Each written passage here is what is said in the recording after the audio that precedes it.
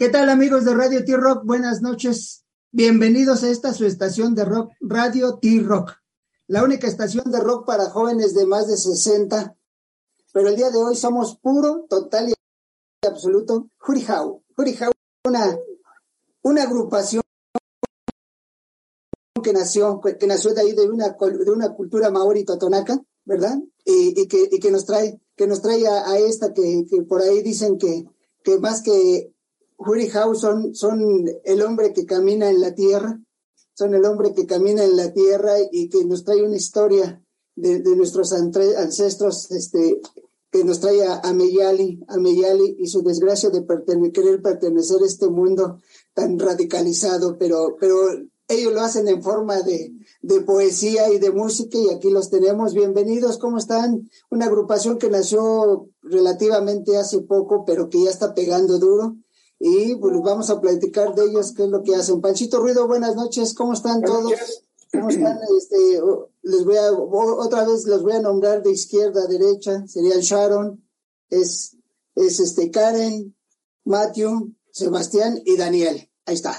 Exacto, correcto. ¿Cómo están? Panchito Ruido y José Luis, ¿cómo están? Bienvenidos a Radio T-Rock. Muchas gracias muy bien por la invitación. Gracias. Todo muy bien, pues muy contentos por todo lo que se viene en este año para Hootie How. Muchas cosas. Exacto, ese metal que interpretan, pero como bien ustedes lo dicen, es un cinematic progressive metal. Que yo cuando leí dije, ¿qué es esto? Bueno, ese cinematic progressive metal, que es lo que nos trae, y con las canciones, quiero decirles que me ahorraron un poquito el trabajo. Mi inglés no es tan bueno y tuve que buscar las letras para entender la historia.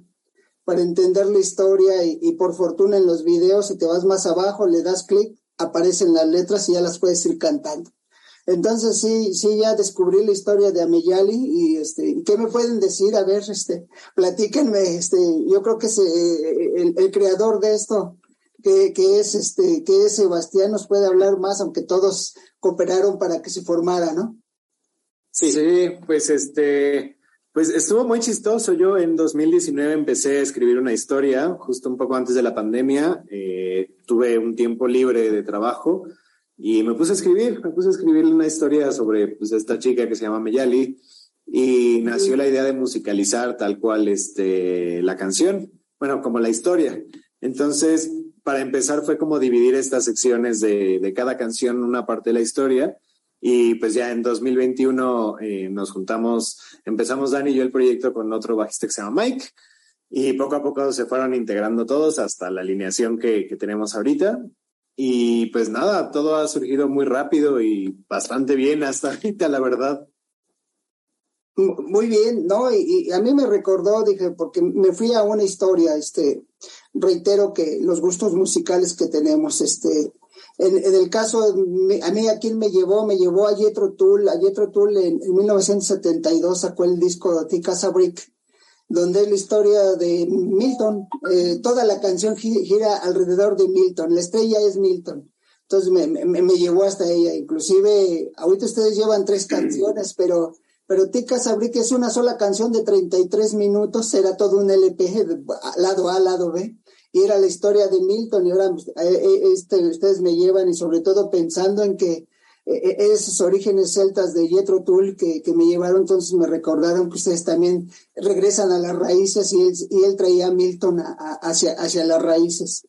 Entonces, a Meyali, ¿no? Después de querer salir de su región jarocha, se encuentra con una realidad diferente, ¿no? Exacto, sí, pues es básicamente lo que pasa en México, en Latinoamérica, y pues incluso nos han dicho que en otros países esta parte de migración que pues es muy común en la humanidad, ¿no? Y que pues llegas a otro lugar, y pues en este caso a Meyali, pues siendo morena, siendo mujer, llega a la ciudad y pues empieza a sufrir todo lo que vivimos en la ciudad, ¿no? Desde machismo, racismo, consumismo, y pues ella se tiene que adaptar a esta parte, ¿no? Y empieza a dudar de ella misma, y pues justamente dentro de esta parte real, pues viene la parte fantástica, que es cuando pues ella tenía como ciertos poderes mágicos que era pues estar bien, ¿no? Era psicológicamente estar bien. Entonces, pues de la nada ella empieza a perder todo eso gracias a la sociedad en la que vivimos. Exacto, ¿no? Pero como bien decías, ¿no? Tenían una alineación primero y de hecho, yo cuando vi dije, a pesar de que trae cubrebocas, Sharon, dije, no se parece a la que está cantando en los videos. A pesar de que en las fotos y lo que mandaron trae cubrebocas, dije, no se parece a quien está cantando, ¿no? Ya después vi que era Jennifer quien cantaba antes, ¿no? Pero a ver, Sharon, de repente llegas y no es tan fácil integrarse a alguien o algo que de repente uno tiene una imagen, ahí está, y tienes que llegar, yo no voy a decir que tienes que llegar a llenar los zapatos de Jennifer, porque al final de cuentas tú eres diferente, e inclusive si los vemos, el físico son diferentes, pues decía, a pesar de que en la foto sales con cubrebocas, dije, ella no es. Entonces, ¿qué va a pasar? ¿Qué vamos a esperar? Yo te busqué unos videos donde estás cantando algunas canciones, pero ¿qué vamos a esperar? O sea, porque al final de cuentas no tienes que ser ni mejor ni peor. Lo principal es que no seas igual, que seas tú. Sí, pues la verdad es que a pesar de que tengo unos meses que me integré al proyecto, pues la verdad es que hemos trabajado bastante bien en equipo. Somos un equipo muy bien organizado.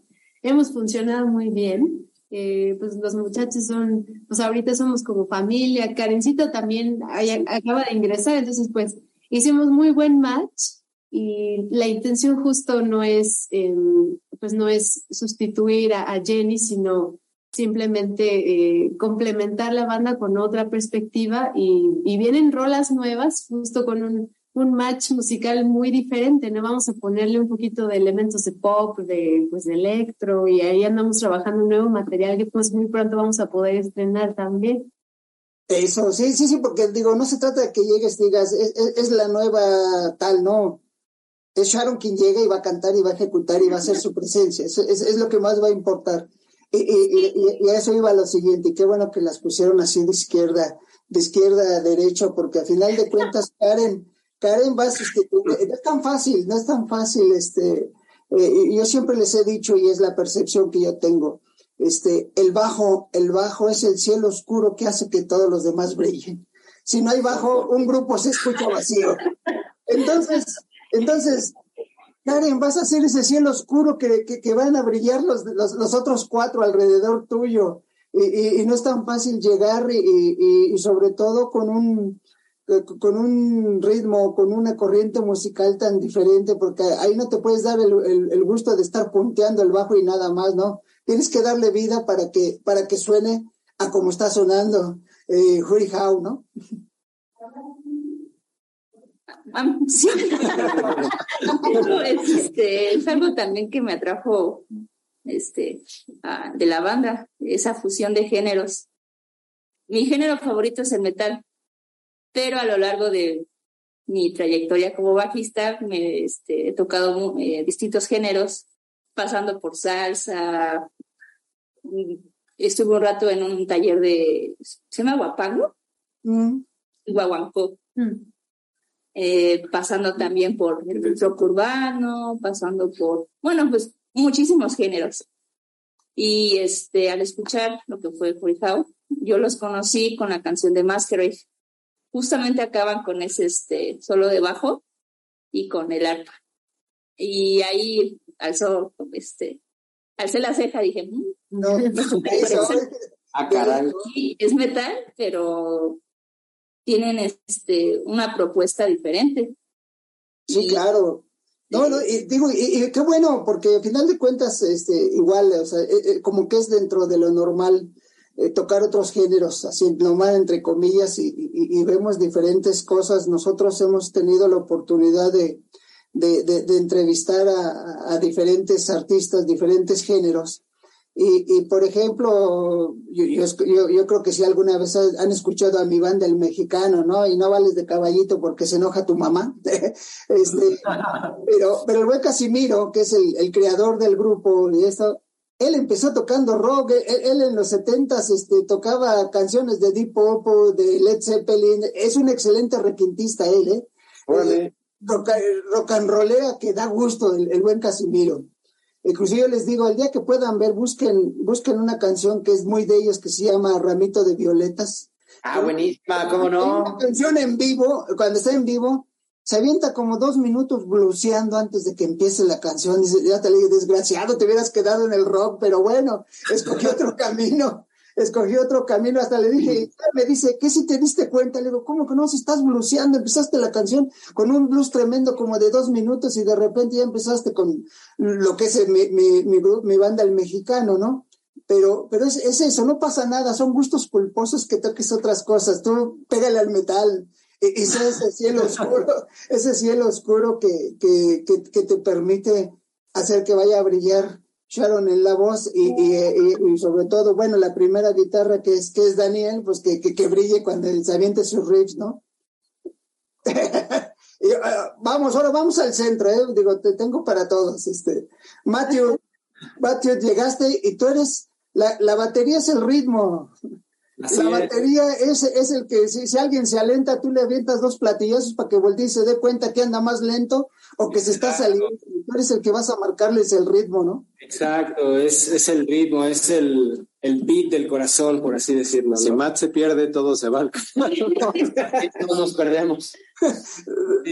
Pero algo muy importante, a pesar de que, pues obviamente nosotros tocamos con secuencias y llevo aquí un beat, ¿no? Y algo que me gusta realmente de Jurijao es que toda la música la disfruto, nada lo siento a fuerza, o sea, todo se disfruta así al 101%.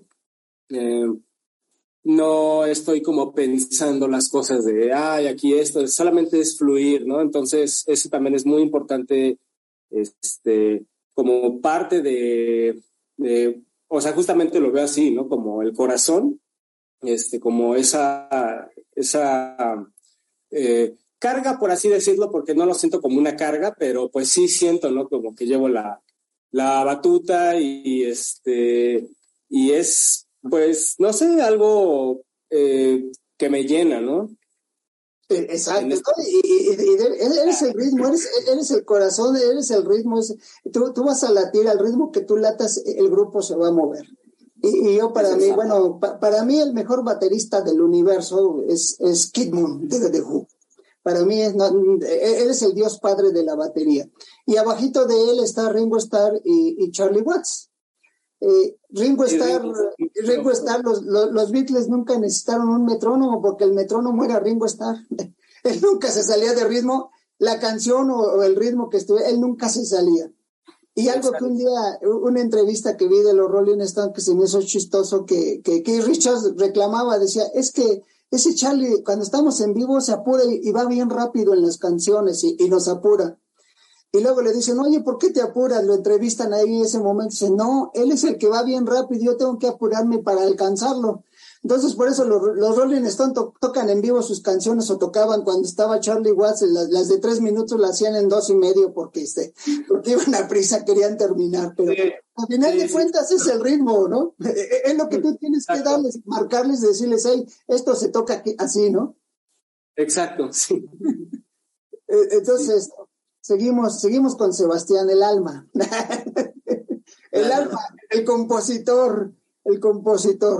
Yo espero que para mí, después de los Beatles, el mejor grupo del universo es The Who, donde estuvo el mejor cantante de rock, el mejor bajista de rock, el mejor baterista de rock y el mejor compositor, porque Pete Townshend es un buena guitarra armónica, no es primera guitarra. Entonces, tú eres más armonía y eso te permite que muevas más, y sobre todo eres el que le da las composiciones, así como la hacía o lo sigue haciendo Pete Townshend con The Who. Llegaba y decía, estas son las canciones y cada quien la vestía como quieres. estas canciones que tú llevaste y esta historia, ¿sí las vistieron como tú quisiste? Fíjate ¿O que mejoraron el vestido? definitivamente. Porque es otra. Es No, otra. definitivamente mejoró. Ahí, por ejemplo, la única o sea, fue casi un 90% mía fue Vanishing. Pero Masquerade, Ascension y lo que viene, básicamente ya es de todos. Ya todos hicimos partes, trabajamos desde los riffs hasta tipos de melodías, armonías, solos, batería, todo pues ya es independiente, ¿no?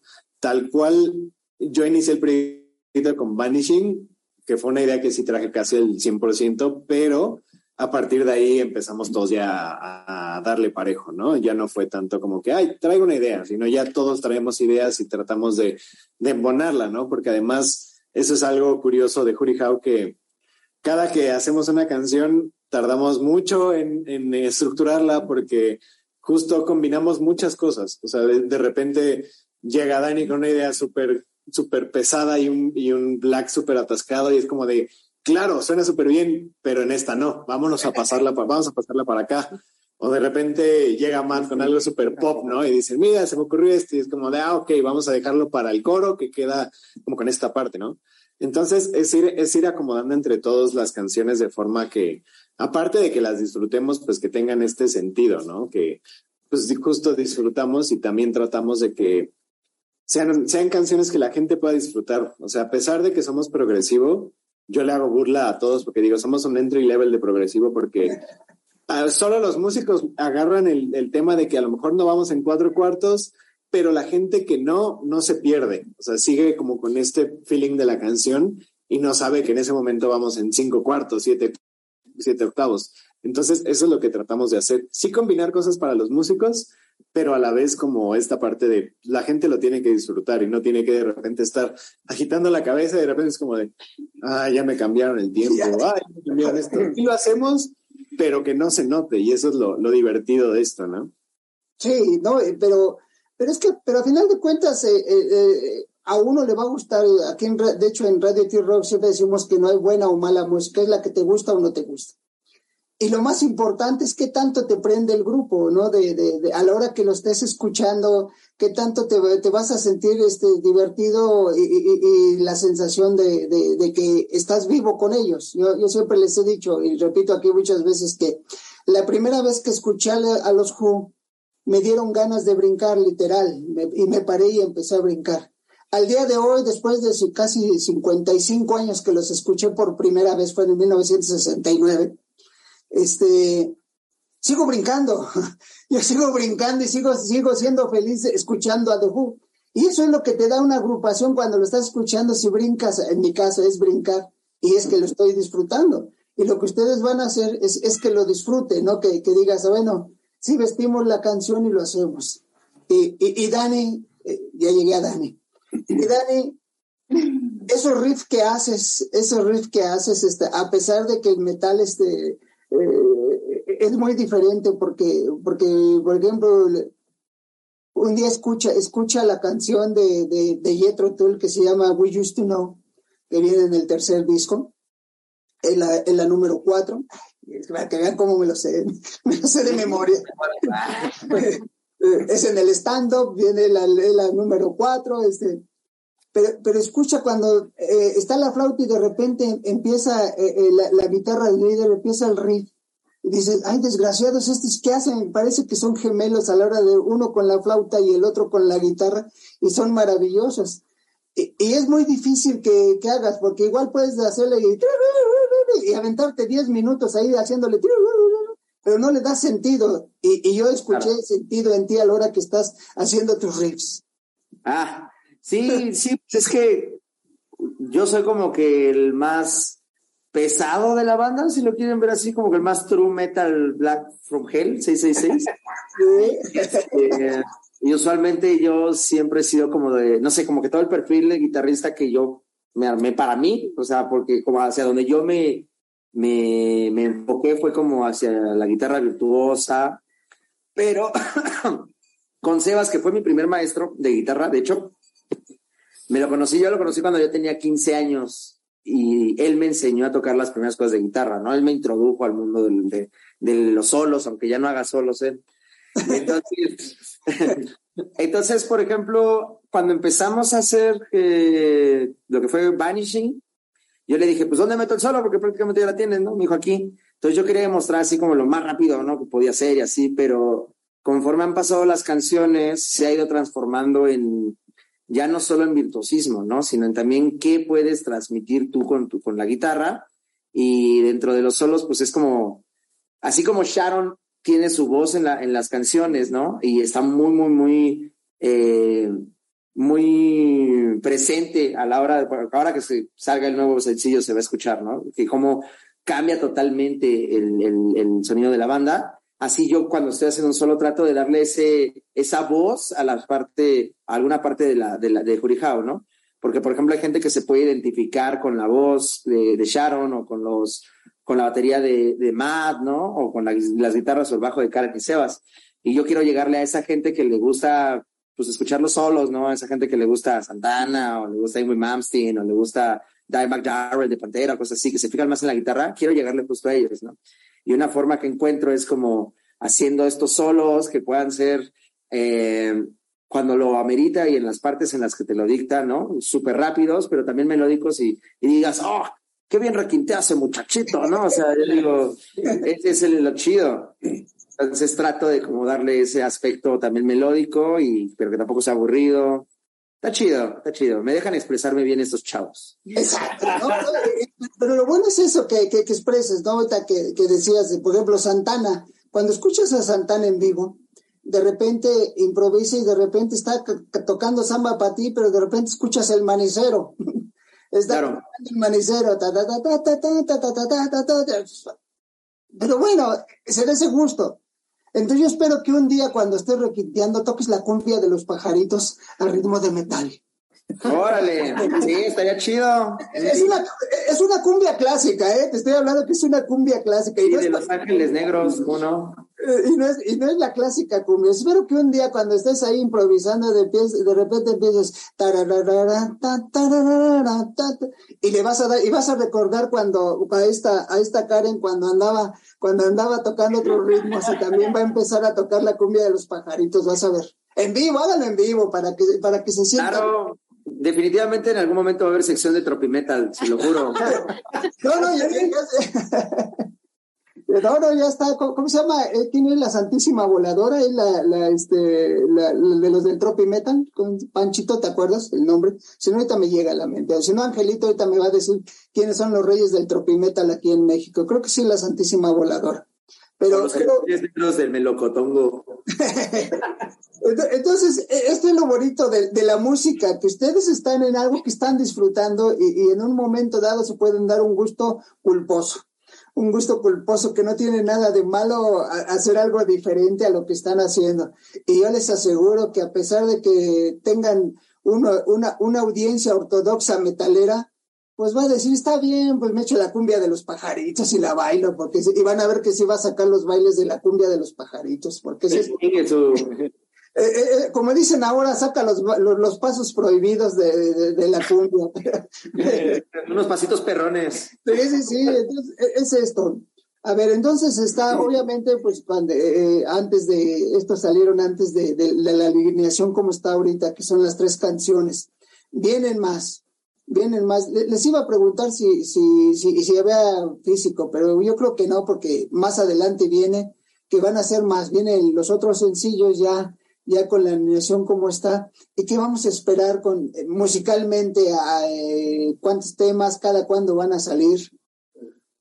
Pues de todo. Vamos a escuchar, van a escuchar una evolución del sonido de Jurijao, que se puede percibir un atisbo muy, muy, muy pequeño en las canciones que ya actuales, ¿no? Hay ciertas cosas que seguimos haciendo, ciertos sonidos que ya se convirtieron como en la raíz de la banda. Sin embargo, hemos tratado de experimentar hacia un sonido más fresco, hacia un sonido con más tintes, con todo lo bueno de algunos otros géneros, ¿no? O sea, lo pegajoso y lo bueno del pop, por ejemplo, fusionando lo energético de la electrónica, por ejemplo, con todo lo que es esta fuerza y esta energía del metal. Tratamos de hacer una mezcla que sea lo suficientemente atractiva y lo suficientemente comercial para que la gente se atreva a dar ese paso, ¿no? Se atreva a dar ese paso y decir, ay, no, es metal, guácala. Sino que digan, no, es metal y suena bien y lo escucho y me encanta y bla, bla, bla, ¿no? Exacto. Paso, y creo que al menos ahorita la alineación de Jury House se presta mucho para eso. Se presta mucho para eso porque, por ejemplo, todos escuchamos músicas distintas, todos tenemos diferentes influencias que no van solo en el metal. Y entonces eso hace que la música que estemos haciendo, si bien está dentro del marco del metal, sea un experimento hacia otros géneros, hacia una originalidad un poquito más diversa, un poquito más universal para que la gente la pueda escuchar y la pueda disfrutar, porque al final de cuentas tratamos de conectar con la mayor cantidad de gente posible, ¿no? Y sabemos que hay muchos géneros que podrían acercarnos a otras personas y es la idea, ¿no? Volvernos así masivos, que todo el mundo nos escuche, escúchanos. Ahora yéndose pensando en que dicen, bueno, vamos a fusionarle otras cosas, electrónico, otras cosas. ¿Son guitarras? ¿Le van a meter teclado o son ensambles lo que van a meter para hacerle ese sonido diferente? Pues no, son secuencias que van a estar de fondo y pues sí metemos de todo, o sea, tanto orquestas como sintes, teclados, pianos, metemos risers como si fuera un tráiler de película de repente como para subir la energía, metemos armonías de voces, etcétera. Entonces sí tenemos como toda una instrumentación de fondo. Con todo el ensamble, eso, para darle ese cinematic, ¿no? Para hacerlo cinemático, ¿no? Sí, y es esto. Y qué bueno, digo, porque al final de cuentas, reitero, cada quien va a darle el gusto, ¿no? Y en este caso de la front girl, que es la chica que va a estar enfrente, la chica que es Sharon, pues va a tener que estar a tono también, yo soy muy fijado, les voy a decir, por ejemplo, yo me di cuenta que por ejemplo Jennifer casi usaba en todas sus presentaciones zapato con tacón y Sharon casi no usa tacón, al menos en los videos que yo vi. O sea, aunque eran botas un poco rudas, pero sin tacón. No sé. O sea, a mí me gusta usar unas botas altas porque las botas suelen ser más, me hacen sentir más firme.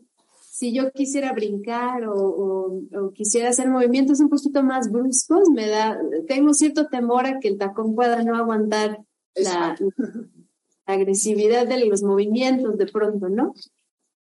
Me gustan mucho los tacones, pero para los escenarios o para los videos me limitan un poco. Claro. Sí, no, imagínate, o sea, traes el tacón así altísimo y sí, no te das si yo quisiera. Van a tener que llevar un paramédico ahí que se entre rápido a atenderla a la hora de la caída. Pero eso va a ser cómo vas a vestir tú el personaje que va a estar al frente, ¿no? Tú eres el que está al frente y vas a hacer la imagen. Y tienes que vestirla también, vas a hacer la imagen y cuando uno vea va a escuchar la música, pero tienes que voltear y decir, ahí está Sharon. No sé si ustedes llegaron a ver por ejemplo, a Santa Sabina. Bueno, ahora ya hay videos, son muy jóvenes, probablemente cuando eran niños todavía existía Santa Sabina, pero... Sí.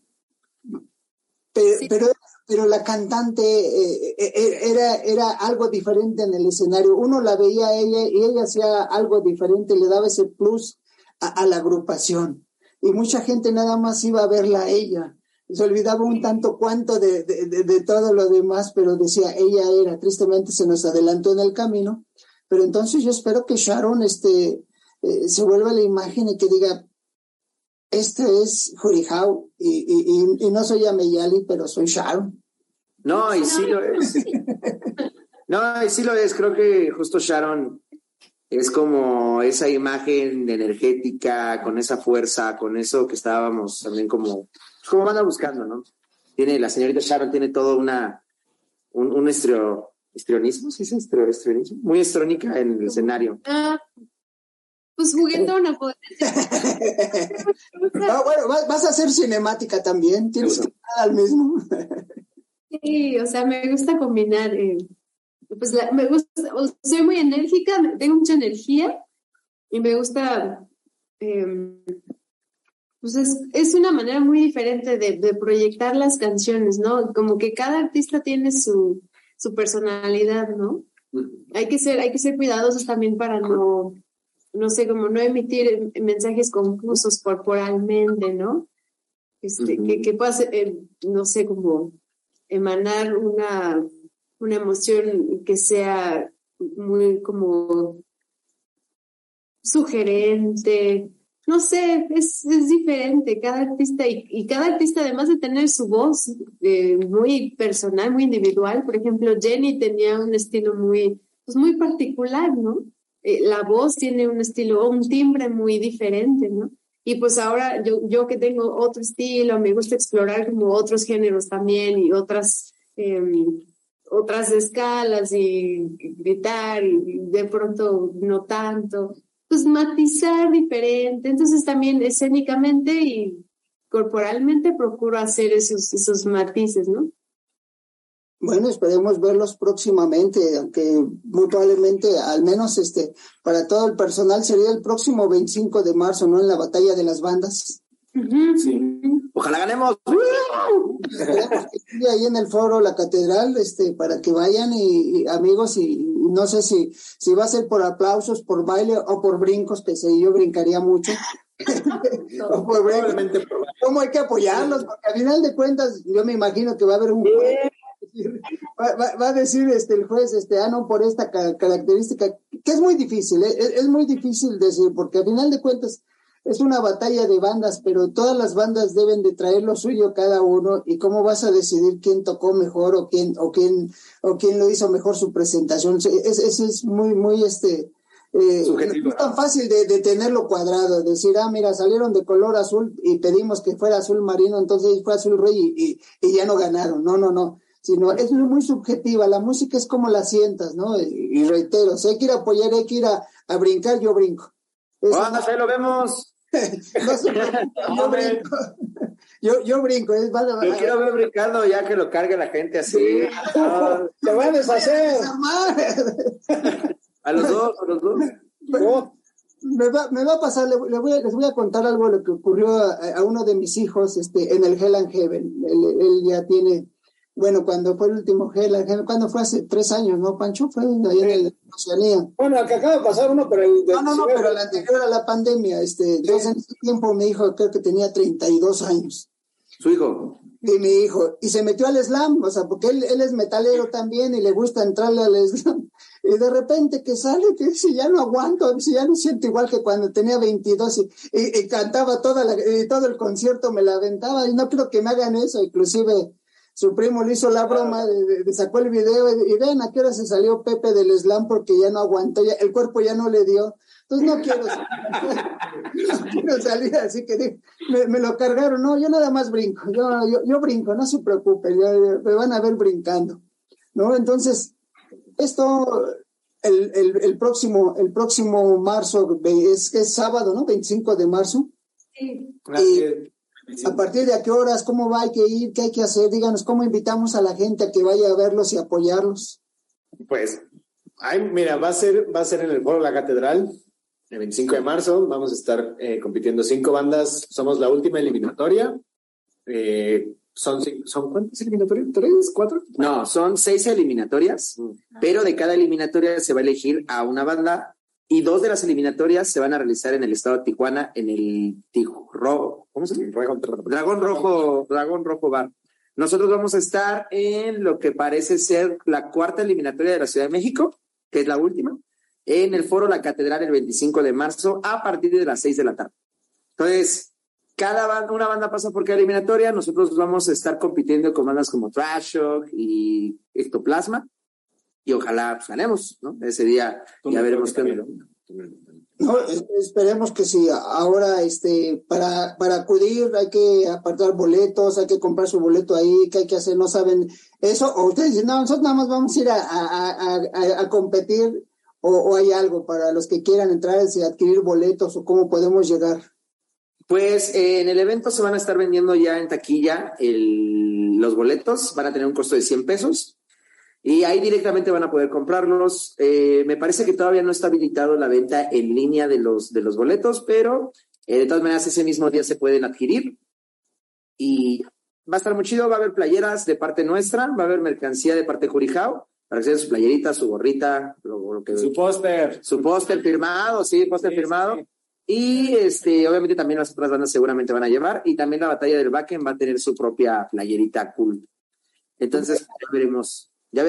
Para estar ahí, ver toda la mercadotecnia, porque a final de cuentas, antes, estoy hablando de los conciertos en los 70s, si conseguías entrar, entrabas y pues no te vendían nada, no había nada de recuerdos. Ahora sí ya, ¿no? Si antes salías y lo que primero que esperabas es que no te alcanzara la policía cuando te correteaba, y ya después de eso ya estabas bien.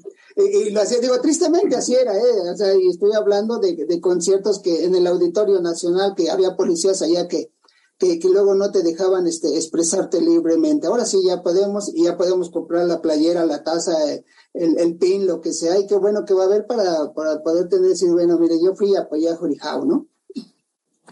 Sí, no, pues claro, adelante, nosotros ahí vamos a tener playeras y los queremos ver ahí gritando y mateando Imagínense que somos Jethro Tull.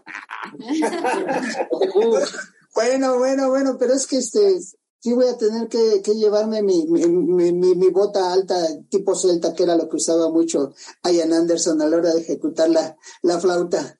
Ahí, claro. No, pero yo estaría más maravillado creyendo que son de Who.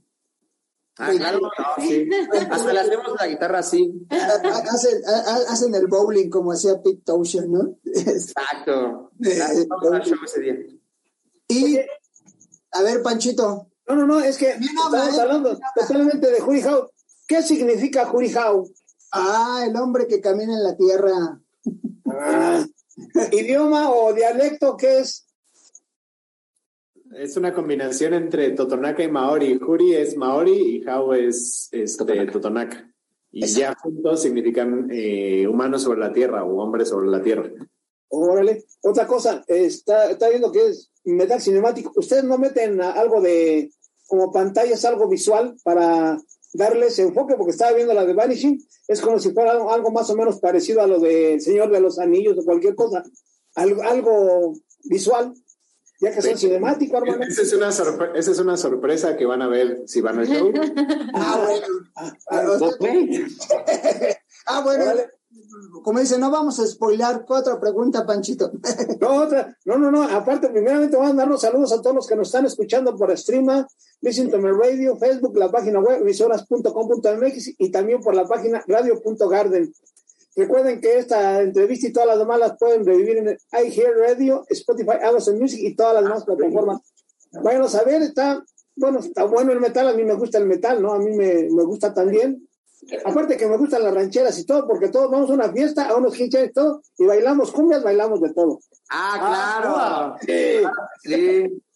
A ver, ¿y hoy no vas a decir nada de la batería o porque Matt no aparece en los videos? No lo vi en los videos, no lo vi en los videos, a mí me encantan. Espérame tantito, es que Panchito Ruido es baterista, y él lo primero que ves son las baterías que saca cada agrupación, por eso digo que si hoy no va a hablar nada de las baterías. No lo vi, no lo vi, pero pues a mí me encanta, ¿no? Ver el doble bombeo, cómo lo haces, si con dos pedales, con un pedal o con un solo piano, no sé, pero sí a mí me encanta, ¿no? También estar checando todo ese rollo, por ejemplo, me sorprende, ¿no? Mujeres metaleras son pocas, la verdad, en el bajo. Sí. En el bajo son pocas y dices, órale, está bueno, sí la puedes encontrar en otras partes, pero está bien, o sea, y es como todo, ¿no? Sí nos gusta el metal y todo, pero pues, no nos gusta también otro tipo de música, o nos hacen oírla, ¿no? Si tú quieres. Pues sí. Bueno, no se fuera. No, bueno, vamos a hablar lo que nosotros decimos aquí, que es el soundtrack de nuestra vida. A ver, Sharon, ¿qué escuchabas de niña en casa? Digo, porque al final de cuentas escuchamos la música de nuestros padres, abuelos o hermanos mayores, ¿no? ¿Tú qué escuchabas? La verdad es que yo empecé escuchando a Tina Turner, a Madonna, a Journey, a Scorpions, Kansas, los Oldies. Bueno, sí, pues lo más obvio, tus papás eran jóvenes en los 80s y te ayudaron a escucharla. Karen, Sí. ¿tú escuchabas? Yo realmente no escuchaba mucho música, pero jugaba mucho videojuego y creo que mis influencias son los soundtracks, la música que hay en ellos. Ah, bueno, sí, digo, porque hasta la adolescencia, hasta la prepa, que yo empecé a escuchar Metallica. En ese tiempo estaba de moda Guitar Hero. Entonces yo toda esa música me la eché. La competencia. Sacaba 100 en el videojuego, ¿no? Sí, exactamente. ¿No? Matt, ¿tú qué escuchabas? Yo cuando era niño, bueno, más bien joven, ¿no? Porque de niño pues escuchaba pura, pues no sé, supongo que pura tontería. Sí. O sea, es que realmente no le tenía como un gusto a la música. Me daba igual, de hecho, sí, no sentía nada. Y pues ya sabes, como todo morro, ¿no? Supongo, Nirvana, System of a Down, Tatiana. A la Tatiana no mi fiesta nada más, pero de cumpleaños.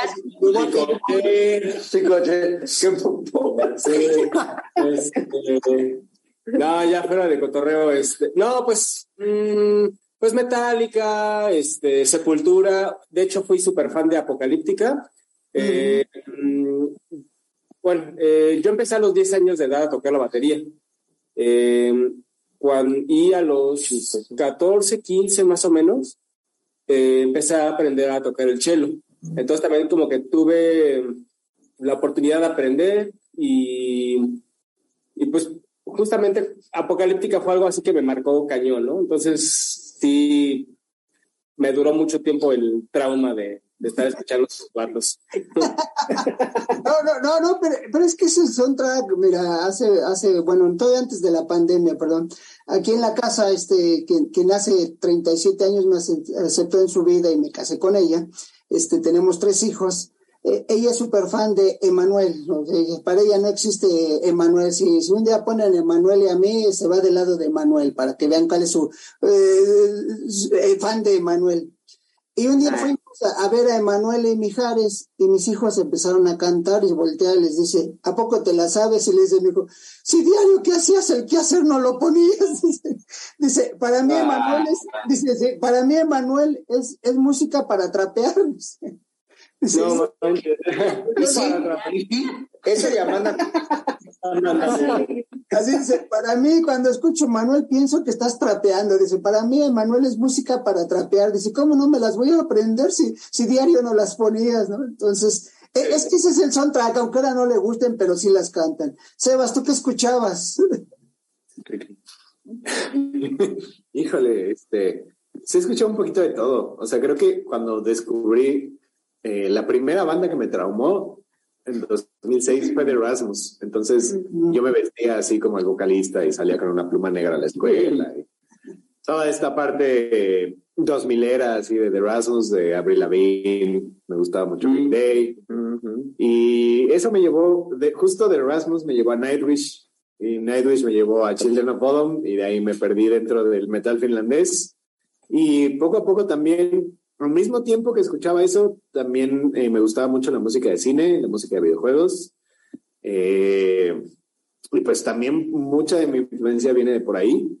Y yo era muy fan. A los 13 años descubrí lo que es el Visual Kei y a partir de ahí me arranqué también dentro del rock japonés y pues son así, soy súper fan a la fecha de todo lo que hacen, ¿no?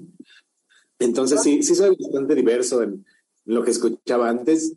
Me gustaba también, bueno, es que sí era muy true en ese momento, entonces llegó un punto en el que no escuchaba nada que no fuera metal, pero ya a la fecha regresé como a esta parte. Puedo... No, te voy a decir lo que hacíamos. Llegó el momento en mi caso, porque decías, ¿cómo voy a bailar? Pero después me di cuenta que si no bailaba no había interacción femenina, entonces tuve que aprender a bailar después de 20 años de edad. Ah, claro, que no baila, le bailan a la novia. Hay necesidades y mi necesidad me llevó a bailar. Solo soy. No pasa nada, no pasa nada. Tú, Dani, ¿qué escuchabas? Chale, pues es que yo escuchaba puro rock clásico, porque mi abuelo paterno, que en paz descanse, escuchaba puro rock clásico así, pero clásico, ¿no? O sea, Led Zeppelin, los Beatles, Jimi Hendrix, Te Mamas al Papa. No, pues estabas bien asesorado musicalmente. Sí, no, la verdad es que sí estaba muy bien asesorado. De hecho, también mi abuelo fue una de las razones por las cuales tocaba la guitarra, porque él tocaba todo ese tipo de música, ¿no? Y tocaba mucho rock and roll y le gustaba mucho esa onda, ¿no?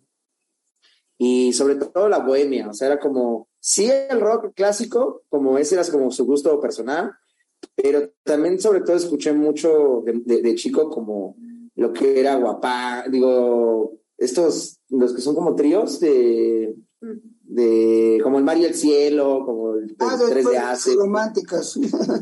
Sí, puros boleros románticos, Julio Jaramillo, y también me clavé mucho con José José, con puras románticas de balada, ¿no? Pero no fue hasta que conocí a este tipo que fue cuando me gustó. De hecho, me gustaba el metal, o sea, yo aborrecía el metal, era así como de, qué flojera, y esa música no se escucha bien, y él me enseñó y me dijo, ¿has escuchado una banda que se llama Nightwish?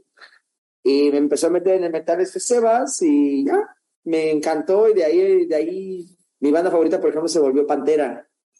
No, entonces, y hay una gran variedad, sobre todo, por ejemplo, el metal europeo es maravilloso, ¿eh? Sí, actualmente el metal mexicano también está muy chido. Sí, no, pero para mí el metal, el europeo, en cierta zona de Europa, es el que, cómo le pegan, ¿no? O sea, son unos desgraciados para tocar metal ellos, cómo le pegan al metal. Y hay buenas bandas que ojalá algún día se echen una gira por Alemania para que vean que también acá hace ruido. Hay muchas bandas mexicanas que se van a las giras europeas, alemanas. De que todos vamos para Alemania. Pues, digo, no pasa nada, hay que salir de aquí y al rato se van. De hecho, una de las gracias de esta banda, estoy tratando que me llegue el nombre. Ellos sí cantan en español y les preguntaba, ¿y qué hacen allá? Dicen, no, llevamos las letras en alemán y las repartimos a la hora del concierto para que la gente entienda qué estamos cantando. Eso es bueno. Entonces, ustedes pueden llevarse esto, llevar la historia de Ameyali y que le entienda a la gente y sobre todo que entiendan sobre todo a la zona celta, que es donde los entenderían mejor porque estaríamos hermanados con esa cultura. Sí, pues es la idea. La idea es irnos a las Europas un día, ¿no? A echar la gira y ojalá. De hecho, esa es una de las razones por las cuales las canciones de Hurricane son en inglés, la mayoría, para poder como conectar con gente de todo el mundo, ¿no? Entendemos que aquí en México, pues evidentemente nuestro idioma es el español. Sin embargo, es más probable que, por ejemplo, nos podamos abrir a un canal internacional si tenemos el inglés, ¿no? En algunas canciones, tal vez en el futuro hagamos algunas canciones en español también. No quitamos esa como idea, pero justo es la idea, ir a Europa o a Asia, Japón, ¿no? Se vayan en Alemania, ahí puro metal van a encontrar y de hecho inclusive en cuanto a sonido, hablando del sonido que tienen en los escenarios en el estadio, Alemania es el mejor del mundo para hacer sonidear a los festivales, ¿eh? Entonces van a encontrar buen sonido y buena gente receptora de metal por allá. Hay que animarse a ver el charco. La gran charca. Eso sí, espérame tanto porque acá ya nos están mandando que si las dos chicas pueden mandar un saludo a Alex Villarreal desde Anaheim, California. Man. Claro que sí, un fuerte abrazo. Greetings to California. Yes. Pero a ver, su saludo. Alex de Anaheim, California, a ver. Alex Villarreal. Alex Villarreal, te mandamos un fuerte abrazo. Eso. Y que nos invite a California. Vámonos a California. Sí, por favor.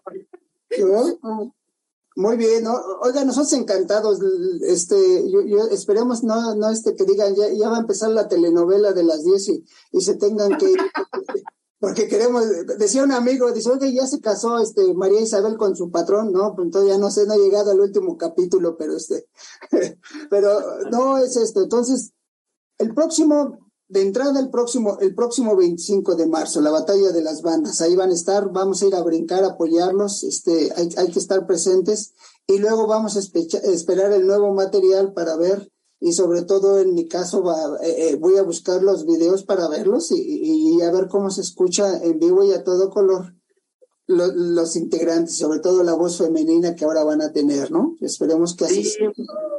Y que estén bien. Entonces, pues amigos, recuerden que estamos en Radio T-Rock, la única estación de rock para jóvenes de más de 60. Pero el día de hoy somos puro, total y absoluto Jurijao. Tenemos un anuncio importante para ustedes.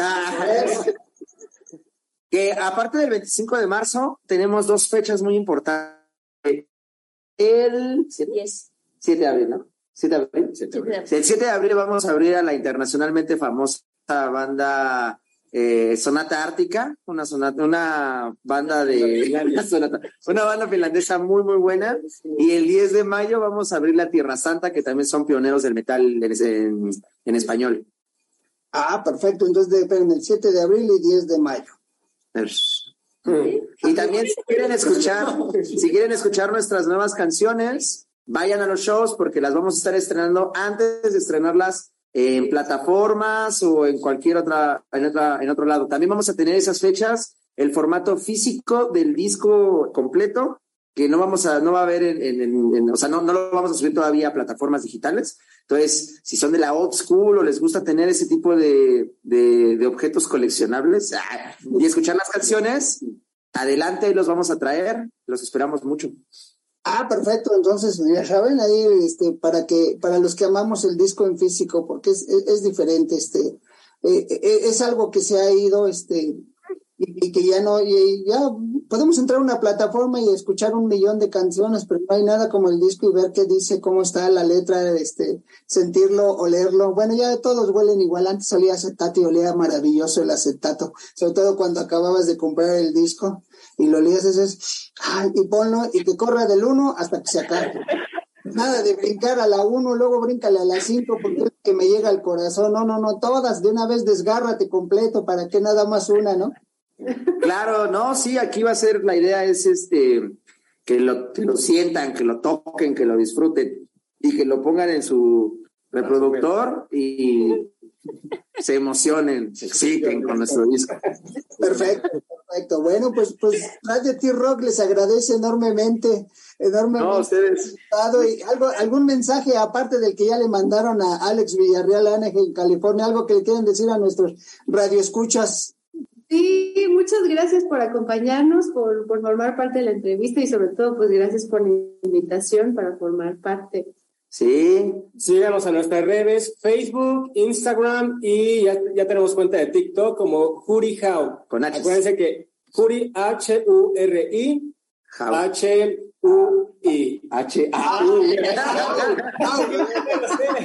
Espérame. Escúchenos de todos lados. Si le entiendes a mi letra, aquí está para que le vayas diciendo letra por letra.